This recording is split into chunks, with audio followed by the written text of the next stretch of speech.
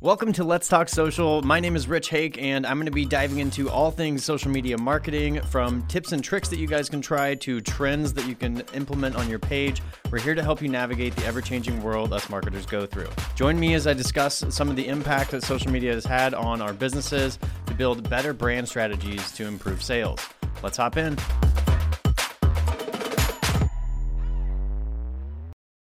As you may have heard, Elon Musk purchased Twitter, and many things are now happening, including letting employees go, making major changes, charging for Twitter Blue, and more have occurred since the transaction.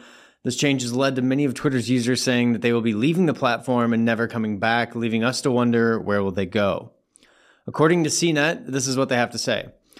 The bird may have been freed, but some Twitter users are looking to fly the coop. Even before Elon Musk took over the social media company, many of Twitter's most active users were disengaged from the website, according to the Reuters report on October 25th. Since Musk's official purchase of the site closed on October 28th for $44 billion, the Twitter exodus has grown. Bot Sentinel organization tracks the Twitter account behavior, estimates that almost 900,000 accounts are deactivated between the 27th and November 1st. Some of those walking away from Twitter are switching to Mastodon, which is a decentralized social network built on open source software. Federated Network, as they call it, has seen to uptick, and that kind of pours into, they have just over 1 million active users right now. Twitter has 238 million active users. So, on Mastodon, you can post toots instead of tweets. Follow people and organizations, favorite things, like them, boost them, which is like the same as retweeting. It was created originally by a guy, Eugene Rochko, the CEO and lone employee of the non-profit organization Mastodon. By the time he began developing Mastodon, he realized he was going to be able to express his own self online with his friends' thought through short messages were actually important to him, also important to the world, that it should not be in the single hands of a corporation that can just do whatever it wants of it. That's a direct quote from him. Instead of a town square for everyone, however, Mastodon is composed of thousands of social networks all running on different servers or instances that can communicate with each other through the system called the Fediverse. The Fediverse also contains social networks like PeerTube for videos, Funkwhale for music, PixelFed for photos, and Nextcloud for files. Now, that was a mouthful and extremely confusing for me the first time I read it, so I'll break it down as best as I can. The Fediverse is similar to Meta having Instagram, Facebook, and WhatsApp, and Messenger in their arsenal, just like Alphabet has Google, YouTube, Meets, and the other stuff, except the Fediverse doesn't own the platforms underneath it. It's decentralized, like I was talking about. Now, I checked in about... like they said, Mastodon does have about 1 million users. Some of the channels I found on the homepage servers were kind of weird. The one was knock.social, focused on technology, networking, Linux, privacy, and security. One was Nerd Culture. All it said was, not only for nerds, but the domain is somewhat cool, winky face. So the platform seems to be a big can of worms to kind of jump into, which makes me wonder, if we keep populating the earth like we are right now and tech keeps advancing like it is, are there going to be too many social media platforms to even know where to go to find friends' content one day? Just makes me a little nervous for the future, because we keep adding platform by platform, and I feel like America's and really just the world's mental health is going to be on a decline, with the feeling of social pressure, having to keep up with friends, or in the beginning of COVID, that big sense of FOMO that led to a lot of people being depressed. Only time will tell, but we might as well learn about the social platform a little bit. It's in its early stages, as you kind of saw. Now, for me, when entering the website for Mastodon, I get the vibe of like Reddit. And if you don't know what that is, it's essentially like a ton of different feeds, all different topics, kind of like a Facebook group. Some have moderators, some have rules, some don't. For Mastodon, you can request to join some servers. Others, they just let you create an account and join straight in without a vetting process, so very similar. At face value, the whole platform kind of feels like a merging of Reddit and Facebook, or like Twitter, basically, using the Twitter mechanics to let people interact. So Elon Musk and Eugene Rinchko seem to have a similar idea, where they want a digital town square where people can openly and freely communicate while remaining in the bounds of the law for their location. And if you Google a picture of Eugene, I might be saying his name wrong, you'll notice he's a very young guy. He said the platform is nonprofit. He plans to keep it that way. So I don't know what's in it for him necessarily. There's no light at the end of the tunnel that seems to have a big payout. But, it's not like Twitter where Elon can just cash inject it anytime they hit the fence. So that kind of makes me nervous. But my mind immediately went to NFTs and crypto and how they could monetize and use the platform seamlessly, especially with it being decentralized. And they've broken down all these forums, just like in Discord, which Discord is used for NFT mobs and all of that. So Discord and the forums made me kind of think this could be maybe a good pairing for the two of them. And funny enough, when I looked up Mastodon and NFTs under Google, this is what came up from the website Gadget360, direct quote. Mastodon, the federated social networking service that allows users to create their own private networks, made it clear that it will not be incorporating support for non-fungible tokens or NFTs on its platform. The platform has been vocal in its stance against microtransactions enabled by NFTs, and in a reply to a Twitter user on the platform said that Mastodon will never support or create NFTs.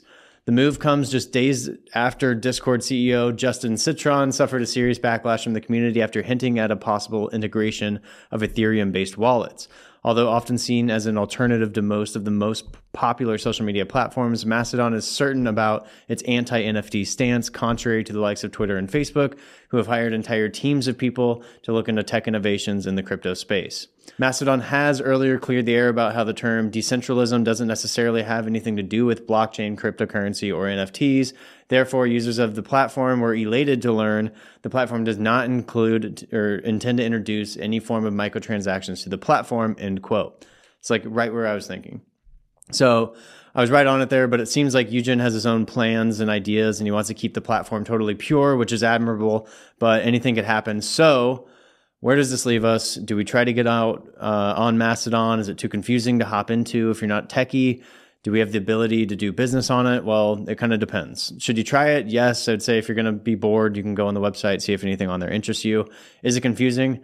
Kind of seems a little bit confusing. It's pretty multifaceted. Might be a little bit harder to set up than like a TikTok account or something like that. And can it help out my business? So this is kind of where the podcast ends because I couldn't really get any answers out of this. Now, I've seen a lot of other people create like their own forums through their business or in their community. So for us in the social media world, or me, for instance, I could create an entire forum through Mastodon and then have people join into that, and we could be, tweeting, quote unquote, back and forth to each other. Again, it's kind of just like overkill because for me, it just feels like a Facebook group again, but getting established early, like we talked about in a couple episodes ago, is never a bad thing. We were talking about YouTube and TikTok and all these other platforms. It's good to play on all of them. Now, the shame about that is the softwares that like we use to post to multiple platforms, for instance. I can send one post out at a time, but it'll go to Facebook, Twitter, Instagram, and so on. Is Mastodon and these like lower platforms like that are not supported at the moment. So it actually does cause operational drag for you to be able to go in and do those things. So personally, we probably won't be participating in anything Mastodon related for the time being. Now, the rest of it with the Fediverse or whatever it's called, that's a little more interesting to me. It seems like a really young Meta. A lot of people have been voicing their opinion on Meta trying to take over the AR and VR world and how that could be dangerous just because it's kind of like a monopoly on all of virtual reality and augmented reality space. And so they don't want one person to be able to run that. And so that kind of brings you back to that topic of decentralized. And so Meta might be ahead of the game in AR, VR, but it makes me wonder if the person that's actually leading the decentralized push or the army of people that love decentralized social media platforms and currencies and all these things, are they going to carry another torch and move that branch forward? And will it pose a threat to Meta and its ecosystem in the future? Now, there's also been rumored that Apple is going to be coming out with their own headset for virtual reality or something of that effect here in the next year or so. Google has tried numerous times with HoloLens and a few other products. They have some things out now. It's just a really interesting space to kind of see where everyone is getting into with all of that. And that is just a totally another episode that we can go into AR and VR and my thoughts on how that's going to change the world. But yeah, so that is the episode on Mastodon. It's kind of goofy. It looks super futuristic. It's a cool website. You ought to at least check it out. And let me know what your thoughts are. Let me know if you're going to be hopping on it. If not, tell me why not, and comment wherever you're watching this or listening to it. I'd like to hear back from you guys. If you have any other questions you'd want me to answer on other topics or even inside of augmented reality and virtual reality. I'd love to hear those from you guys too, so we can get a discussion going on them. That is it for the episode, guys. Have a great day. Thank you all so much for listening. Again, my name is Rich Hake with Alpha. If you have any questions about today's topic, or if you want me to talk more in depth about a different topic, let me know in the comments down here below or wherever you're watching this. You can DM us on Instagram at Let's Talk Social Pod, or you can send me an email directly at letstalksocialpodcast@gmail.com. We'll have another episode coming soon for you guys. Have a social day.